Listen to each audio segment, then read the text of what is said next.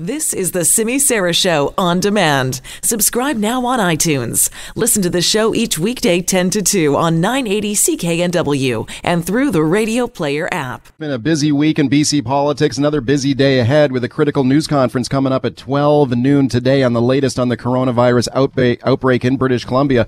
Once again, it's Dr. Bonnie Henry, the provincial health officer, and Health Minister Adrian Dix. They're the duo we've seen pretty much every day on these updates in the coronavirus. But this time, Premier John Horgan also in the mix. He will be part of this major news conference coming up at 12 noon on the BC government's plan to deal with the coronavirus outbreak. So make sure you keep it locked right here. We're going to bring you that live at 12 noon. But let's get a preview right now with Keith Baldry, Legislative Bureau Chief for Global News. Keith, thanks for coming in. Thanks, Smitty. Okay, so today's going to be interesting. You got Horgan now kind of fronting this news conference today. What do you read into that? What's coming up here at 12 noon? Well, Adrian Dix sort of dropped some pretty broad hints about this at his regular update briefing yesterday along with Dr. Bonnie Henry, that this is basically going to be about messaging and about trying to reassure the public that the government has a plan. It's not just making it up as it goes along. There is a 50-page plan for a pandemic. We're not at a pandemic stage yet, but I've got a copy. I've seen it. It's a very comprehensive coordination effort within government. But a big part of that plan, any plan to deal with a serious outbreak of any illness, is communications and messaging. And that's why what we've seen the last couple of weeks is deliberately planned. And that was to make Dr. Bonnie Henry the face of this, that she's the one who's really been controlling the message. Adrian Dix has been beside her at all these briefings, but I've been at every one of them pretty well. And it starts with Adrian Dix introducing himself and then says, I'd like to introduce Dr. Bonnie Henry, the provincial health officer. And then she runs the show. And she's very good. She's a very calming influence, I think, in this. It's a very serious outbreak, but Bonnie Henry is doing an exemplary job, I think, and she's going to be front and center at today's announcement. But the fact the Premier's there, I think, is also part of the communications effort here, that the government has a plan and that everybody should, take this seriously, but won't panic at all. Okay, I think Dr. Bonnie Henry has been really good too, and she's a real pro, and she has background on dealing with this kind of stuff. She was in the front lines of the SARS outbreak years ago, for example, and I agree with you. I think she's been sort of calm, cool, and collected all the way through this thing. Let's have a listen to this, Keith. Here she is yesterday talking with some of the latest numbers. She has not recently traveled and has no known contact with any of our known cases of COVID-19. So that is something that we're paying a lot of attention to, of course. Okay. The latest yesterday was 8 new cases, including one called the community spread case, right? Tell me about that. I know you were at the news conference there. Yeah, that involves a woman. They don't identify where people live other than the health authorities. I think she was in the Fraser Health Authority. So everyone else who's been identified has been linked to someone traveling from some other jurisdiction, mostly Iran, but not entirely.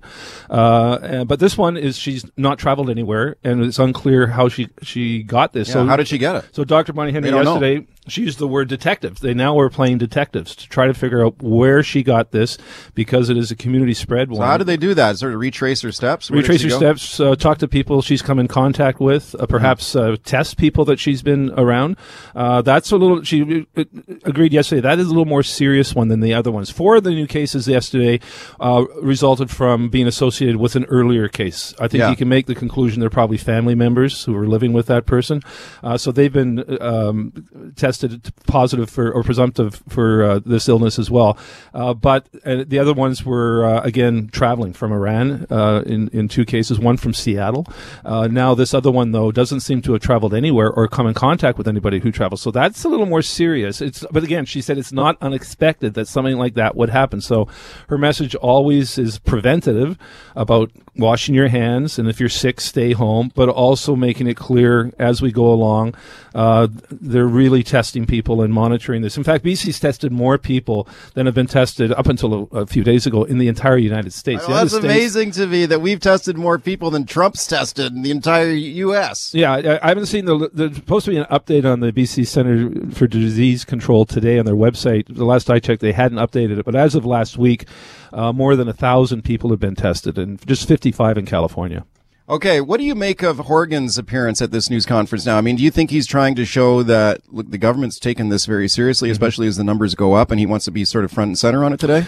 Yeah, I would be cautious if I were him about this. I think by leaving it in the hands of Dr. Bonnie Henry to be the lead voice on this, I think it's an effective strategy to calm the public. I think if politicians take too high a profile on these things, by its very nature, they become political. I mean, the fact is, half the population don't like who's ever in charge of the government on any given day. That's just the way it's always been, no matter who's in government. So I think Horgan's taking potentially a bit of a risk, but we'll see what he has to say. But I think he, again, is a sign that the government's taking this very seriously, has a plan. The plan's been in place for some time. The plan I've seen for a pandemic goes back to 2014, and it's been updated since then. So this is not like it's an NDP plan or a BC Liberal plan. It's the government's plan, and they've got one, and we're going to see it unfold in the days ahead. Adrian Dix outlined some of it yesterday. They've got sort of an emergency response team made up of his deputy minister and Dr. Bonnie Henry. They've got teams already in place in the health authorities. Each individual health authority has a team in place and a plan to deal with this. Okay, let's talk about the shocking announcement at the BC legislature yesterday by Carol James, the finance minister, Keith. And this one, you and I have both known her a long time, and she comes out with this shocking announcement of a diagnosis of Parkinson's disease. Here's Carol James yesterday.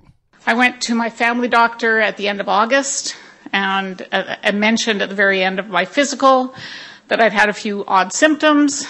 She did a check and suggested that we get checked out just to make sure there wasn't anything to worry about, and referred me to a neurologist.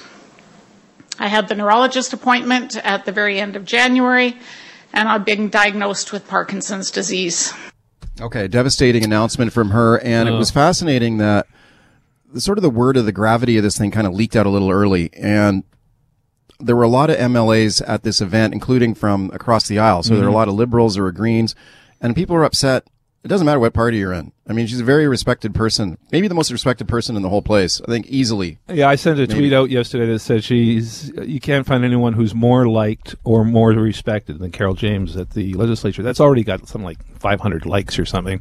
Yeah, and I've known Carol for 25 years or so now, back to her days as a school trustee. I mean, she's garners enormous respect from all sides of the aisle in the building, and the staff people too. We're not talking just politicians here. She's really well liked and respected by just the people who work in the building. So you're right. It leaked out yesterday. It became apparent that it wasn't a government announcement. It was a personal announcement, and everybody started dreading the worst. Carol is a cancer survivor. Right. She had cancer before, and she beat cancer. Yeah. So that was my thought. Oh, but has the cancer come back? Yeah, I was thinking that as well. And then we got word Parkinson's, and the scene was dramatic. It was in the legislature library lounge, which has never seen a news conference, to my knowledge, before. And her family was in attendance, but so were about 20 or 30 MLAs from all sides. There was a lot of crying. She got a big hand from even the reporters at the end of the news. You don't see reporters applaud people at the end of news conferences necessarily, but she walked out to a round of applause. But there were a few tears shed there, and it was and not surprising given that the status she holds in the building. She held it together pretty well. They're a little emotional, sort of eyes a little moistened and voice quavering a little bit. Understandable given the circumstances. But I'll tell you what, to me, she's so tough. She's so resilient, because she's gone through difficult times before. And I wrote about this today in the Province newspaper, and I just tweeted it out. If you give me a follow on Twitter, you can see the link there. And I just started thinking, when I first heard this, I started thinking about all the difficult times that she's gone through before. Yep. Like the cancer that you mentioned. She's gone through a difficult divorce. She had a son who struggled with alcoholism. She was very public about it. And of course, she had the backlash in her own party when she was the leader of the party, and there was a rebellion against her. And she handled all of that with so much dignity and courage. And once again, yesterday, I was really impressed with her. Oh, yeah. No, she has a lot of courage, and she's gone through a lot. You mentioned, the party takedown of her, which is still, that's just politics, right? Yes, that happens in politics, but she was just very dignified through everything. Yeah, she didn't miss a beat when that happened. A lot of people just walk away, say, "Oh, to heck with it," But no, she's now soldiered on. Yeah, she soldiered on. She's emerged as the top minister in this government. There was concern yesterday morning. I talked to a number of political staff who were, again, asking me what's going on. What's going on with Carol? They were worried that we're going to lose Carol James from this government. And no, she's going to stay on as finance minister, which I think everybody's breathing a sigh of relief on the government side because she's so key. I called her yesterday, she's the glue that holds everything together around this government. Yeah. And without her steering the ship, it's not just John Horgan, it's Carol James. And you mentioned she's tough. She is very tough. One cabinet minister told me yesterday, she's so good at saying no that when she says no, you walk away feeling better than what you were requesting because she puts it in such a positive tone. Let's talk about this gong show at the legislature this week when the Indigenous Affairs Minister Scott Fraser invites these protesters into the building for a meeting after they said, okay, no problem, we'll leave after the meeting's done. I mean, this guy fell for this thing hook, line, and sinker. He got played like a fiddle by these people. They refused to leave, and then they had to call the cops to get rid of them. I guess there's two ways to look at this. You could say that this guy is just total gullible rube who just fell for these people, or maybe he comes out of it looking okay. Yeah. Like he took the high road, right? Like he showed good faith to them, and they're the ones who look bad, and he looks better.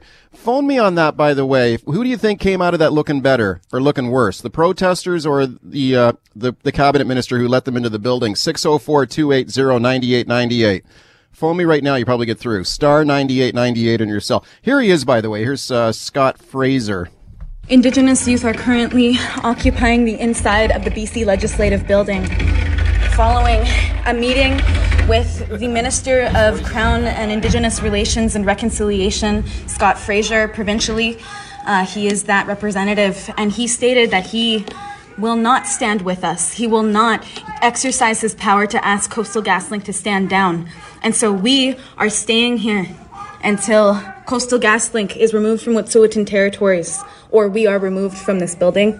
Okay, that's actually not Scott Fraser. No, it's not. That was the leader of the protesters who were doing the sit-in. Yeah. But who came off looking worse here in this thing? Well, the protesters are now gone. I mean, they're gone. So they're gone. I mean, maybe that's linked to what Scott Fraser did. Look, Scott Fraser, I think, is a very trusting guy. He's a very nice guy.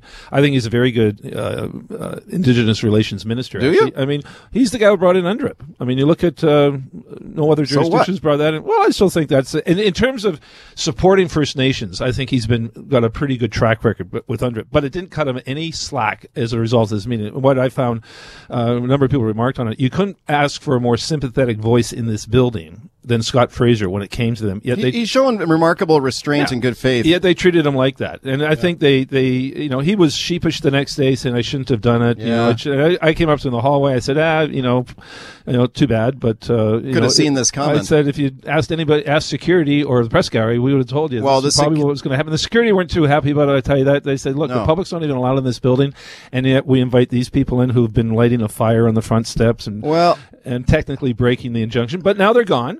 I was just out there. When I talked to some of the security guys, and they told me they warned the government, don't let these people in here. They had actually posted security guards on every single door, watching people come in, just in case they tried to get in. Yeah. Because that's what they wanted to do. They wanted to stage a sit-in and occupy the whole building. Yep. No, and that they've been trying to prevent that for weeks, and then suddenly these 7 of them appear, refuse to leave. But anyway, they're gone. They packed up and left. They filmed themselves eating pizza, which I don't think really enhanced their credibility. Yeah, so I just stuck my head out in the front steps, and what do you know? They packed up their belongings yesterday, but now there is a giant steel wire fence in front of the legislature's ceremonial gates where the camp had been. So there's no way they're going back. Anybody's going back there. Having said that, this thing isn't over. It's going to jump from Coastal GasLink to the TMX pipeline. You're going to see mass protest on the TMX pipeline, both in Burnaby Mount, as we've seen in the past, perhaps along the pipeline route. I think construction begins soon in the Kamloops area, and you're going to see it on the front lawn of the legislature, but I don't think they're going to get on the steps again. Let's take a quick phone call. Jeff in North Van. Hi. Yeah, good morning. I know in hindsight it'd be easy for any of us to regret maybe that decision. At the same time, I really like under all this, the duress or all these circumstances to still show that trust and good faith. And I think it certainly has exposed some of the protesters, for what they are. And I agree with Keith there that there's a big hit on credibility, and I commend him for what he did. Thank you. Okay, that's a good point, because maybe he did show up these protesters and reveal them. I mean, I think the protesters looked worse, maybe arguably at the end of the day than I think they look a lot worse than Scott Fraser. Okay. Fraser was trying to have a dialogue, and good for him. Whether he should have brought him in the bill, I tweeted that perhaps you have this meeting off-site somewhere. Well, yeah. At a neutral site, but sure. I could have told him, you bring these people into the building and been in close contact as you have with security on a daily basis on this thing, and they weren't impressed with that. No, and what about the Liberals, though? I mean, the Liberals are having a field day with this thing, aren't they? And they're saying that this shows the government's weak, and they're kind of sympathetic to these protests and blockades. You look at that latest Angus Reid poll, John Horgan's approval numbers have been pretty high, and suddenly they take a nosedive of 10 points, and I think that's linked to the perceived inaction when it comes to blockades and protests. But, having said that, I'm not sure there's a heck of a lot that could have been done here. I think Darryl Plecas actually handled this fairly well, the speaker. Okay. He sort of waited. Did he put up the fence?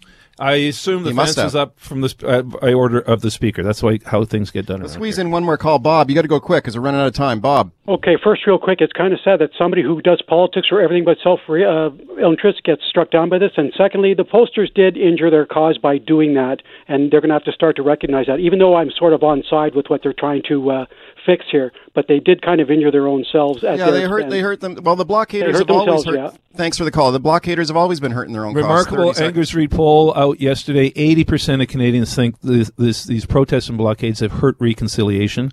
And what does that tell you? It's not a positive development. And support for the pipeline's up like 10 points. Yep. No, the protesters are on the wrong side of public opinion here. Thanks, Keith, for coming in. Okay. That is Keith Baldry, Legislative Bureau Chief. Thanks a lot for your calls. If you didn't get through on the open line, phone me on the buzz line. Leave me a voicemail there, 604-331-BUZZ, 604-331-2899.